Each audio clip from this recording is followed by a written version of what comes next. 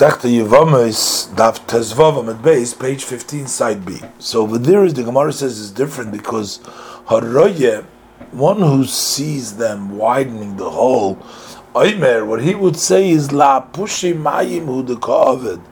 It is to increase the water, is why he is making that larger hole, and not because it is not sufficient with the Shveferes Hanoid.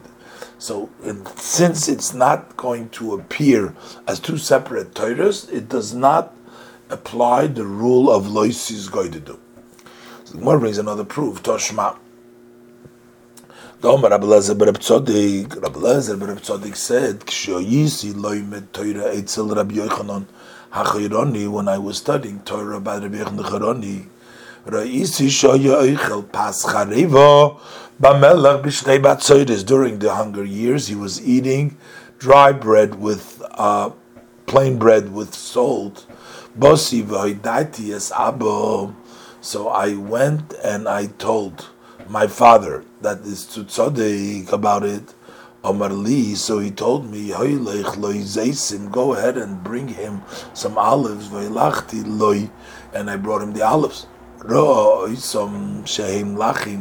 So Rabbi Yochanan saw that they were moist. Omar Li, so he said to me, Ein ani oichel zeisim. I will not eat the olives. Why? Because he was worried that maybe an Amaretz touched the barrel of clay in which the zeisim were, and it was metamet midrabanan. And then, once the keli was tamet midrabanan, the chavis then went and was metamet the olives. And he holds that the juice, the moihal that comes out of the olives prior to pressing them is considered oil, which would be one of the 7 liquids that prepare the fruit to be mekabel tumah. So the Lezer continues. So I come and I told my father that he didn't eat the eizes. Omar Li said to me, go and tell him Chavis Nekuva Hoisa, that this barrel had a hole in the bottom. But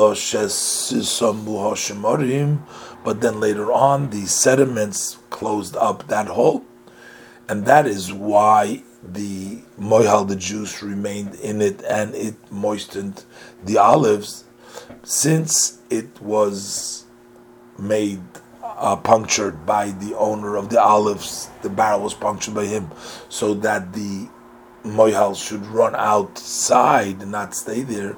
He had shown his mind that he is not happy that these juice should be falling on the olives. So then, for mashkin, liquid cannot prepare for receiving of tumah unless they were given on top of the food with the desire, the wishes of the owner. Utanan, we learned in the mission, Adiyos Pedig Dal Mishnah Vav, Chavis Shel Zeisim Mugulgolim, a barrel of olives that are rolled, that have been pressed, and they're standing in a barrel. Bishamai said, Ein tzricha linokev, you don't require that barrel to be punctured. But even without a puncture, those juice that come will not prepare the olives for receiving tumah, because it's not considered like oil, but rather like fruit juice, because fruit juice is not considered a liquid to prepare food for kabbalas tumah. And Beisil say tzricha linokev, that a barrel needs to, in order for it not to be mekabel tumah, the barrel needs to be punctured, because the moihel is considered like oil, which prepares for receiving tumah. And it continues, Umoidim shim nikva v'satuma shmorim. Beisil agrees that if he punctured the barrel, and then later on the sediments closed it up, and the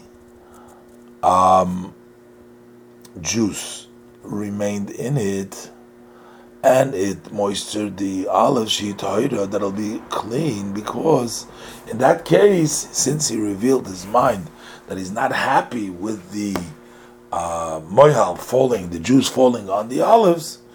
So Elazar Tzaddik said, "Ba'afal pi shetalmid Shammai hoyu." So even Rabbi Yochanan Echaroni was a student of Shammai, and according to the view of Beis Shammai, these olives never got ready, prepared to be Mekabel Tumah. Nevertheless, he worried about the view of Beis Hillel. He didn't eat from the olives until he found out that the barrel was punctured, because Kol Ma'asav lo asa elo kidivrei Beis Hillel. Because in actuality, he did like Beis Hillel. So the Gemara concludes the proof. So if you're going to say that normally Beis Shammai did as they ruled, then we have a novelty over here that Rabbi Yochanan, notwithstanding the fact that he was a student of Shammai, nevertheless he conducted himself in all of his actions like Beis Hillel. But if you say that Beis Shammai did not actually do as they said either, so what is the big deal? The Chiddush that he did like Beis Hillel, but the whole Beis Shammai did like Beis Hillel. The Gemara Toshma.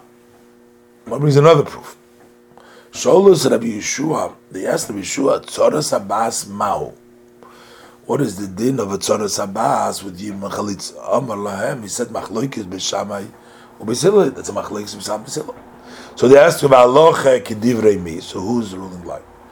Amar Lahem. He said, Mipnei Ma Atem Machnisim Roishi Ben Shnei Horim Gedolim. Why do you put my head, bring my head into the two great mountains, Ben Shtei Machloikis Gedolis, between such great two arguments, Ben Beis Shammai Beis Hillel?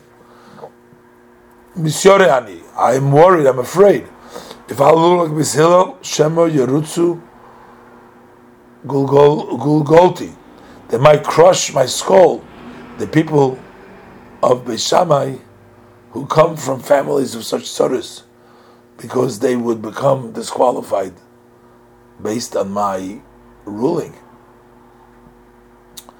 But I can testify for you about two large families that were in Yerushalayim, which is the Mishpachas Beis Tzvoi mi ben Achmai, Mishpachas Beis Koifai mi ben Mekoishesh, that they are the sons of tzoros of Arayis that were married outside of the Yibum without chalitza like Beis Hillel. And from them came out the high priest who Kohen Gadol that served on the Mizbech. Gemara says, if you're going to say they did, that's what he said. I'm afraid that those who were meyabim the tzoros harayis, their children would be mamzerim according to Beis Hillel, and Rabbi Yeshua was afraid to disqualify them. But if you say anyways they didn't really be meyabim tzoros harayis, so why would he be saying that he's afraid? Not going to make anybody a mamzer by ruling like Beis Hillel.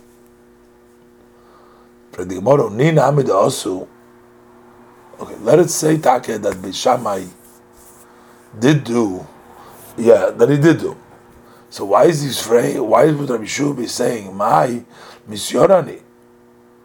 Why would he be afraid? Rabbi Yeshua, a mamzer elo mechayev Mrs. Bezdin, that a child can only be a mamzer born from a prohibited relationship if that relationship, that intimacy he was born from a prohibited by Mrs. Bezdin, which is Mrs. Bezdin, and not B'chai V'Krisus.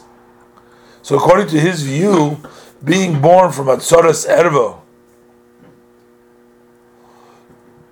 that was misyabim is not a mamzer, because the tzora is only prohibited on the her husband's brother only with a yisukoros of Eishes Ach, and there's no based in mis over there, only koros.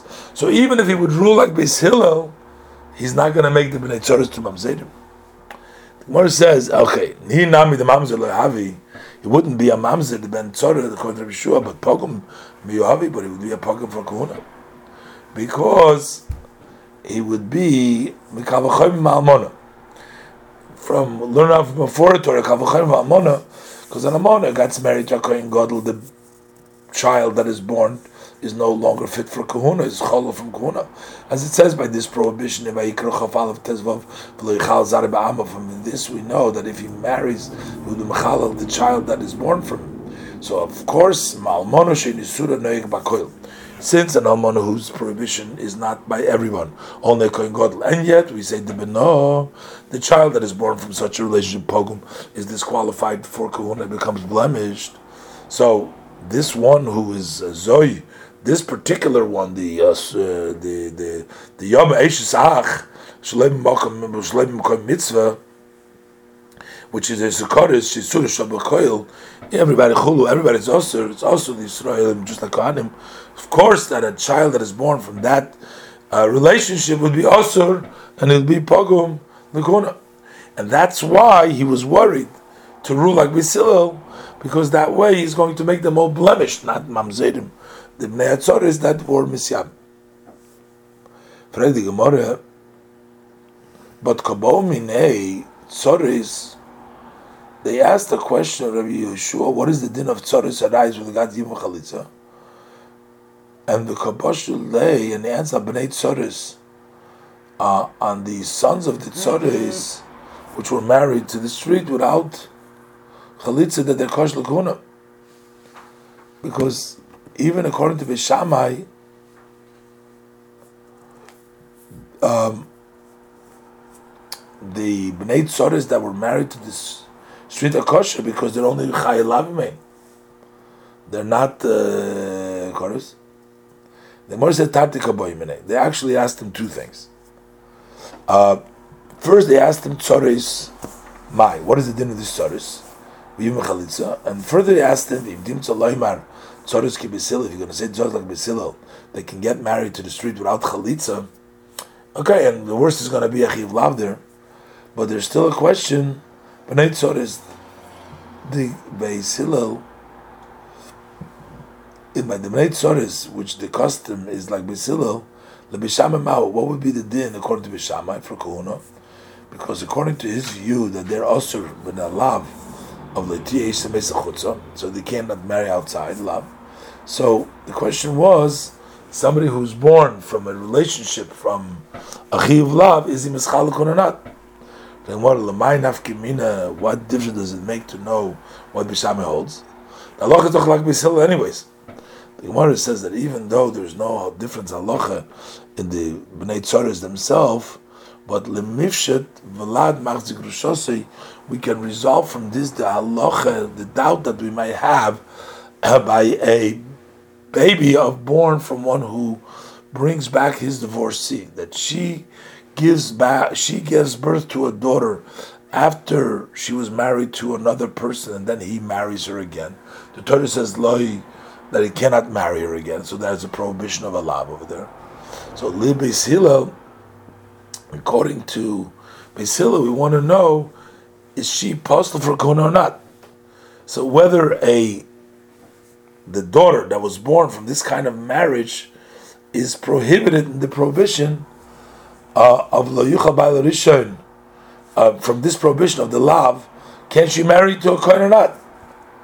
And the question over here is the same question that we have the Bnei Tzoris that were married to the other people without chalitza according to Bishamai, because these are chayv elavim, and the chayv elavim, do they disqualify for kuna? Miko amrinon kal v'chaymer. Do we say the apostle kuna for kal v'chaymer? Mo almon l'koyin gadol shein yisur shov ba'koil. And amon l'koyin gadol, his sister is not by his benov pogum. It's the son is considered blemish for kuna, and therefore Zoy. Therefore, when we're talking about a gerusha that was returned, or a yibam l'shuk, they're both any lav. Shisura shabakoil. In this case, it's an equal any din. Shabna pogum. Of sure, it should be a bna pogum for kuna. So it's a kal v'chaymer. Idilma. Or maybe we're not going to disqualify the daughter from kuna because the equal lemifrach, because we can challenge kal v'chaymer. Mala amona shiatzim mischalelis.